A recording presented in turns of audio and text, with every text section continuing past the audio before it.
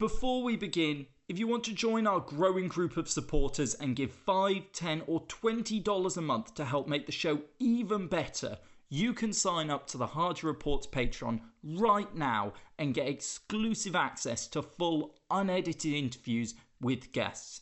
That's the Hardy Reports Patreon at patreon.com/The Hardy Report. And now, today's episode.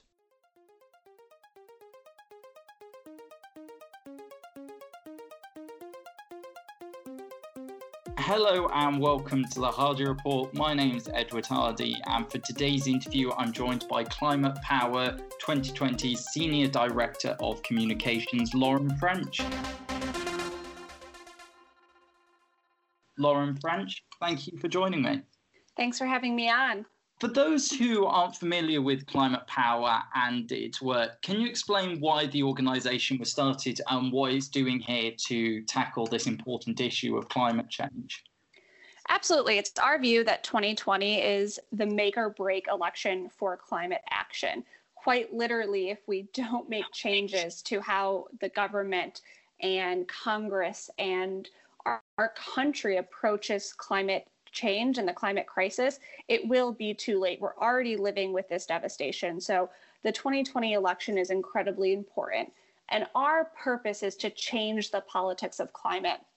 For so long, it's been really regulated as a side issue, something that maybe liberals care about and maybe young people care about, but not something that is a driving, motivating voting factor. And we know that's no longer the case. Polling shows that 71% of voters want candidates and their leaders to have bold climate action plans, but that's not necessarily being talked about as much. And it's not necessarily the go-to thought of when people are thinking about what's the voting block, the voting world going to look like in 2020. Climate isn't at the top of the list, but it should be, because so many swing voters, Republican-leaning suburban women, youth voters, which we know is going to be an incredibly important voting bloc, and voters of color rank this among one of their top issues. So we're here to really inject climate into the conversation for the 2020 election to make sure that candidates and candidates across the political spectrum know that voters want to hear from them their bold climate policies and what they plan to do. With climate change being ranked as such an important issue among these voting blocs that are only going to become more important, more influential, why do you think politicians have continued to kick this issue into the long grass, pushing it to a point where there is damage that has been done today that cannot now be undone? Even though we can stop further damage, there is already damage that it's too late to rectify. So why have politicians taken this arguably reckless approach to the environment when, if this was any other issue, like, say, a financial crash, they would have acted immediately? I think that for so long, politicians and elected leaders didn't necessarily feel as if the people were with them on climate action, and that it was an issue that was so important to everyone. So when you're looking at our government and making transformative, bold changes, you have to really feel a groundswell of support or, like you said, a financial crisis, a really pressing issue.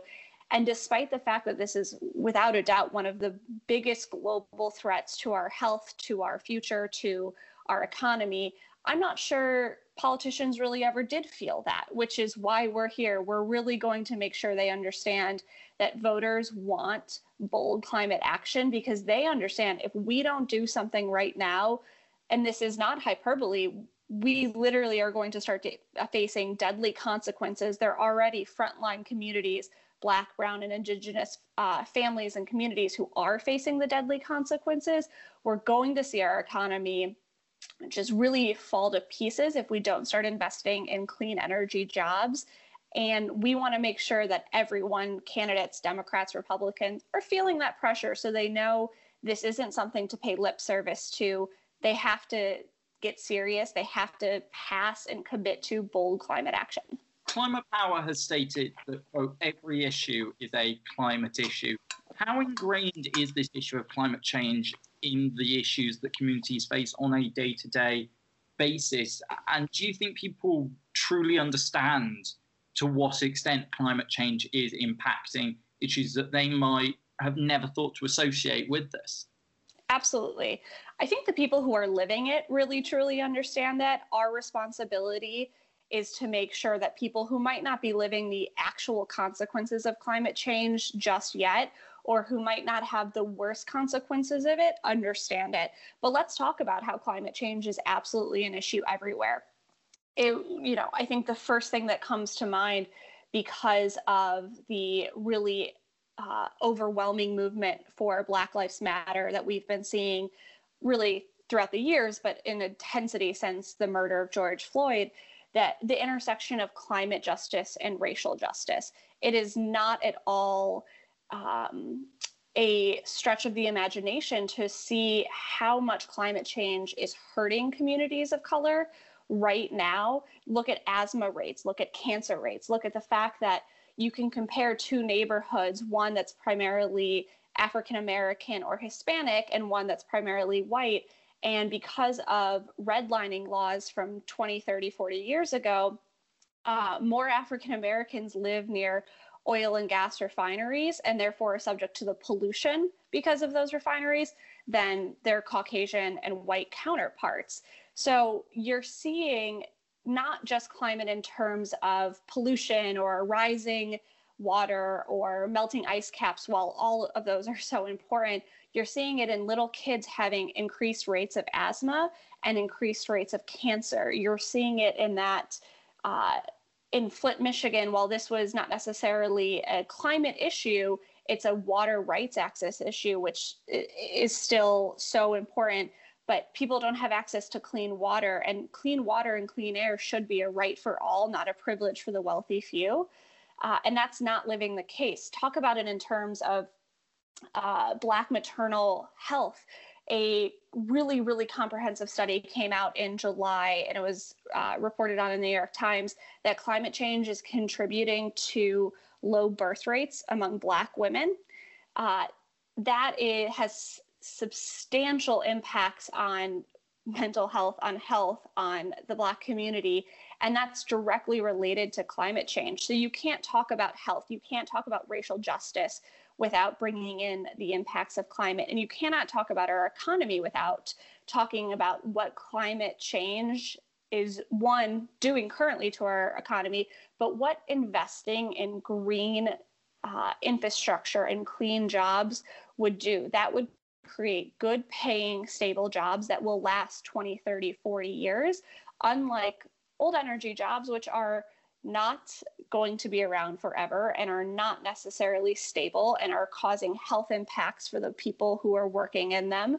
So we need to rethink how we're investing in green energy and a green economy, because that's how you propel our country forward, and that's how you build a stable economy. So there's really almost no issue that people care about that's not impacted by the climate crisis.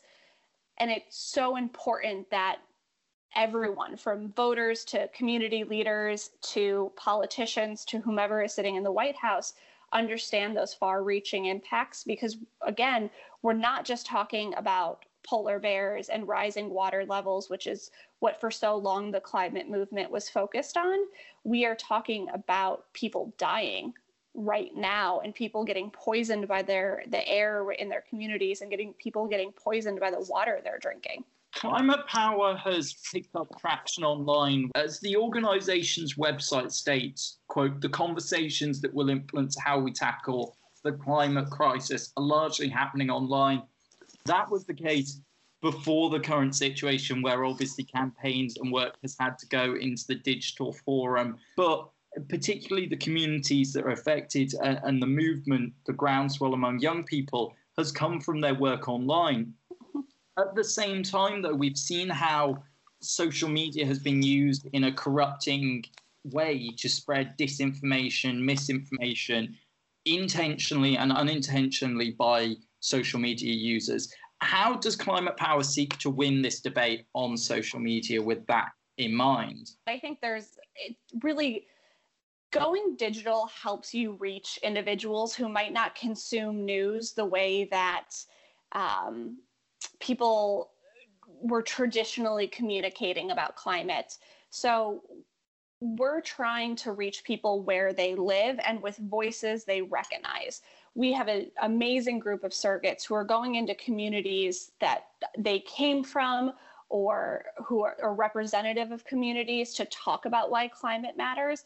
And we're trying to reach people where they live, whether that's TikTok, Twitter, Facebook, Instagram. It's the mommy blogs. It's, publications that might traditionally lean into entertainment or community or culture news, but we're trying to pitch and get in front of their audiences climate news and climate political news.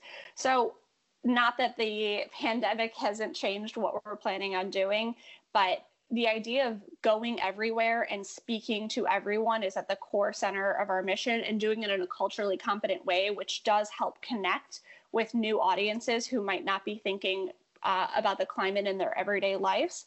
But you do have to attend to disinformation, which is one of the reasons Climate Power has been pushing so aggressively against the Facebook loophole, for example.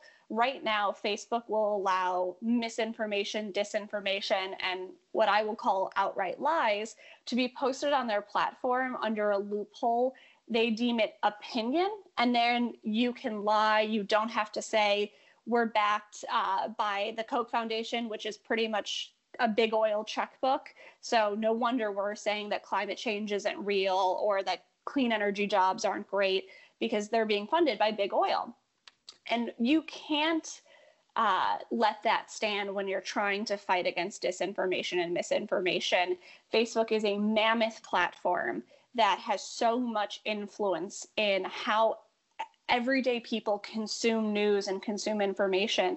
And if they're letting lies and misinformation run rampant on their platform, that's a problem. And that shouldn't be happening, which is so we've organized a coalition of incredibly diverse organizations, green organizations, democracy organizations, voting rights organizations, to push the Facebook Advisory or Oversight Council to weigh in on this issue. This oversight board was created for this exact purpose, but right now they're absolutely letting down their responsibility by not starting their work until late fall, which to me means after the 2020 election.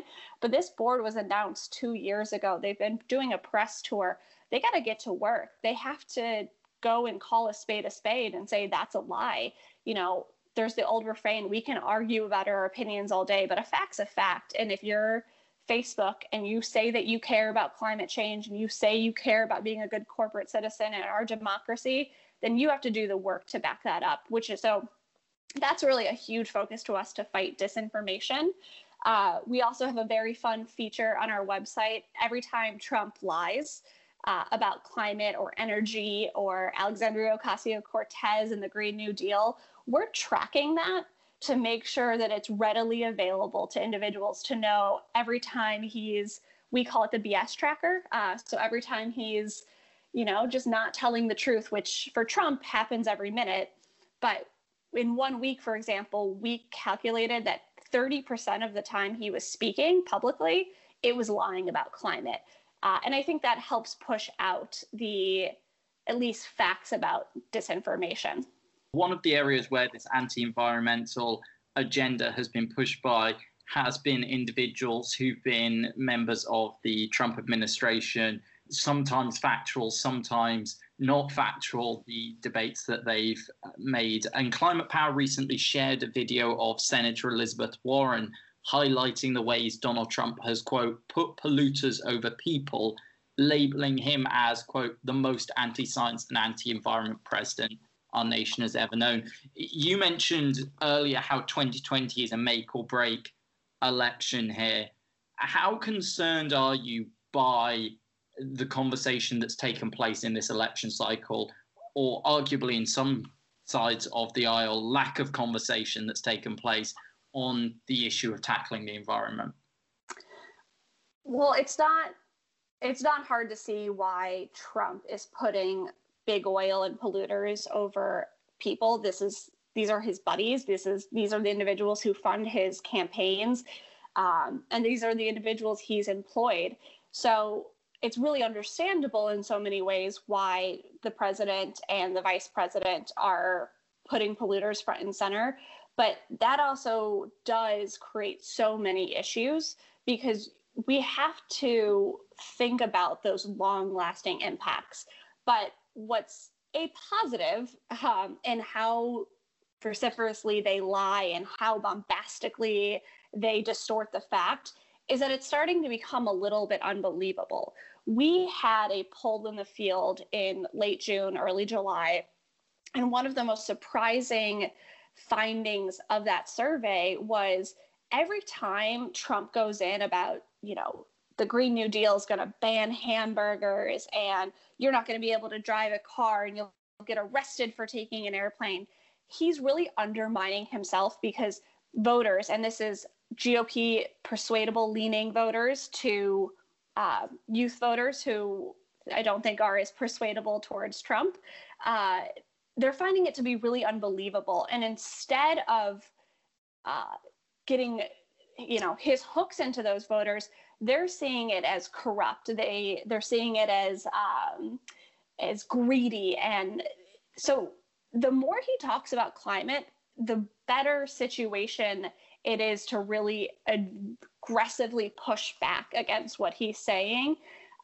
So would I appreciate it if the president stopped lying and stopped pushing out disinformation on climate? Absolutely.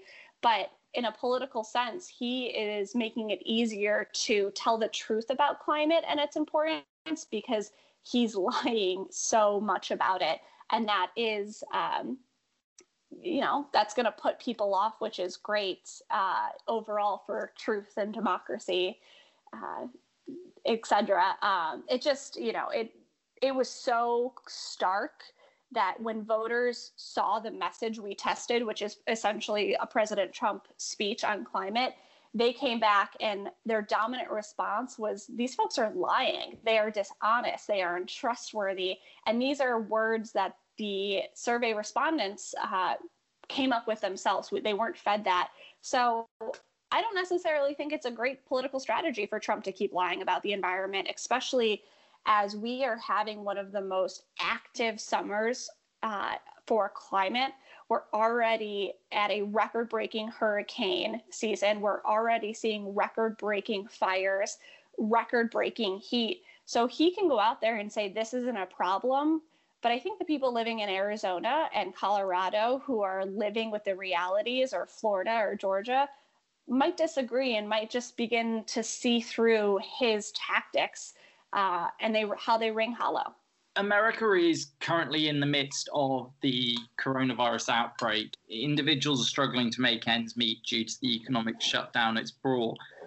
But while Congress has been reluctant to give further financial support to individuals, it's willingly handed out $50 million of taxpayers' money to oil, gas, and coal companies. How does Climate Power respond to a Congress that, in a situation like this, is still seeking to fund those industries?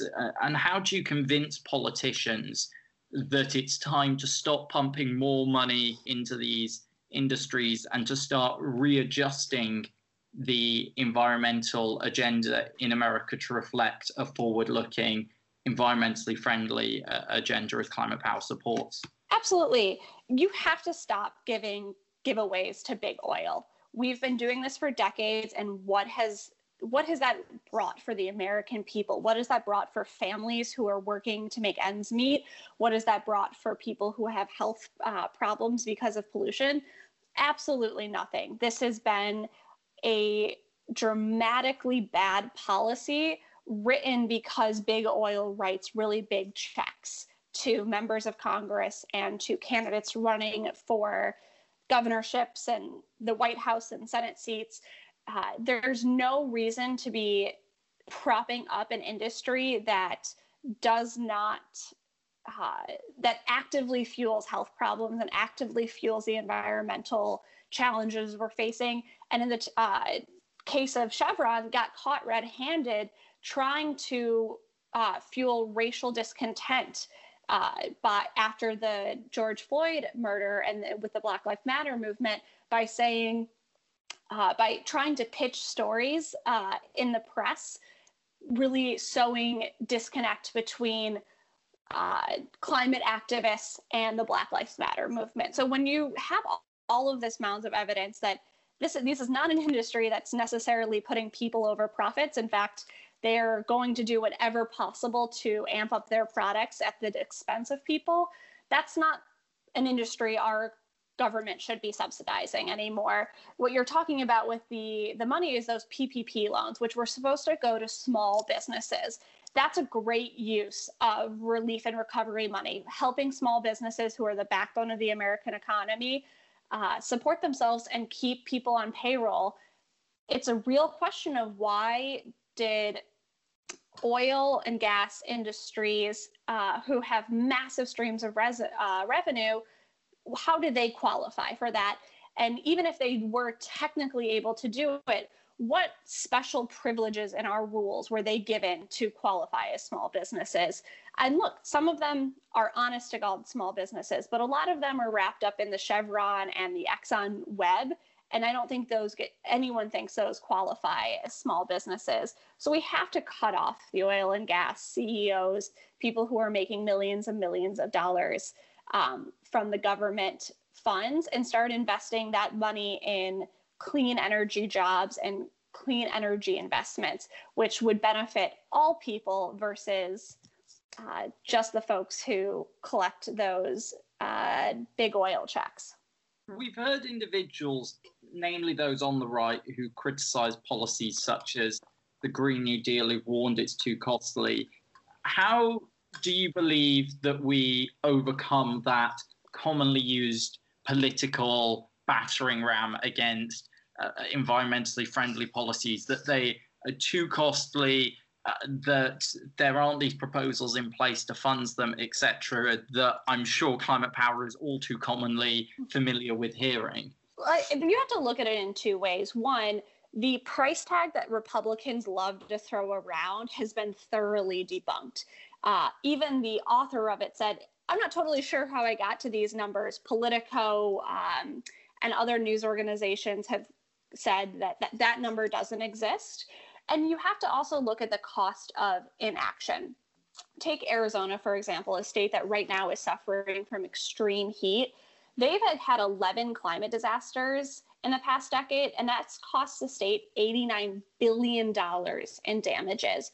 Now, if we pass bold climate action, am I saying storms aren't going to happen? No, but they're going to be not as severe and the impact will not be as large. So you have to look at, one, what is true, and the numbers that the Republicans throw out about the Green New Deal are just not true. You also have to look at what the Green New Deal or any bold policy action. We're not a policy organization, so we're not here to say this legislation should be passed or not. But if you look at any transformative climate legislation, it would create jobs. It would very much likely have a return benefit for investment in infrastructure. So I think it's important to call truth on why Republicans don't like the Green New Deal, and quite frankly, why Republicans don't want any action on climate. It does not benefit their campaign donors. It does not benefit their bottom lines. And it scares them a little bit, because what happens when people are no longer dependent on industries that are polluting us? They have to work for the people, and that's not necessarily something the Republican Party at this moment is most known for. Well, Joe Biden has outlined an environmental plan that goes a lot further than people thought. Donald Trump's not taken similar steps. What would you like to see both parties commit to, and what time frame would you like them to implement those policies after they take office? I think all candidates, Republican, Democrat, need to immediately say what their climate plans are.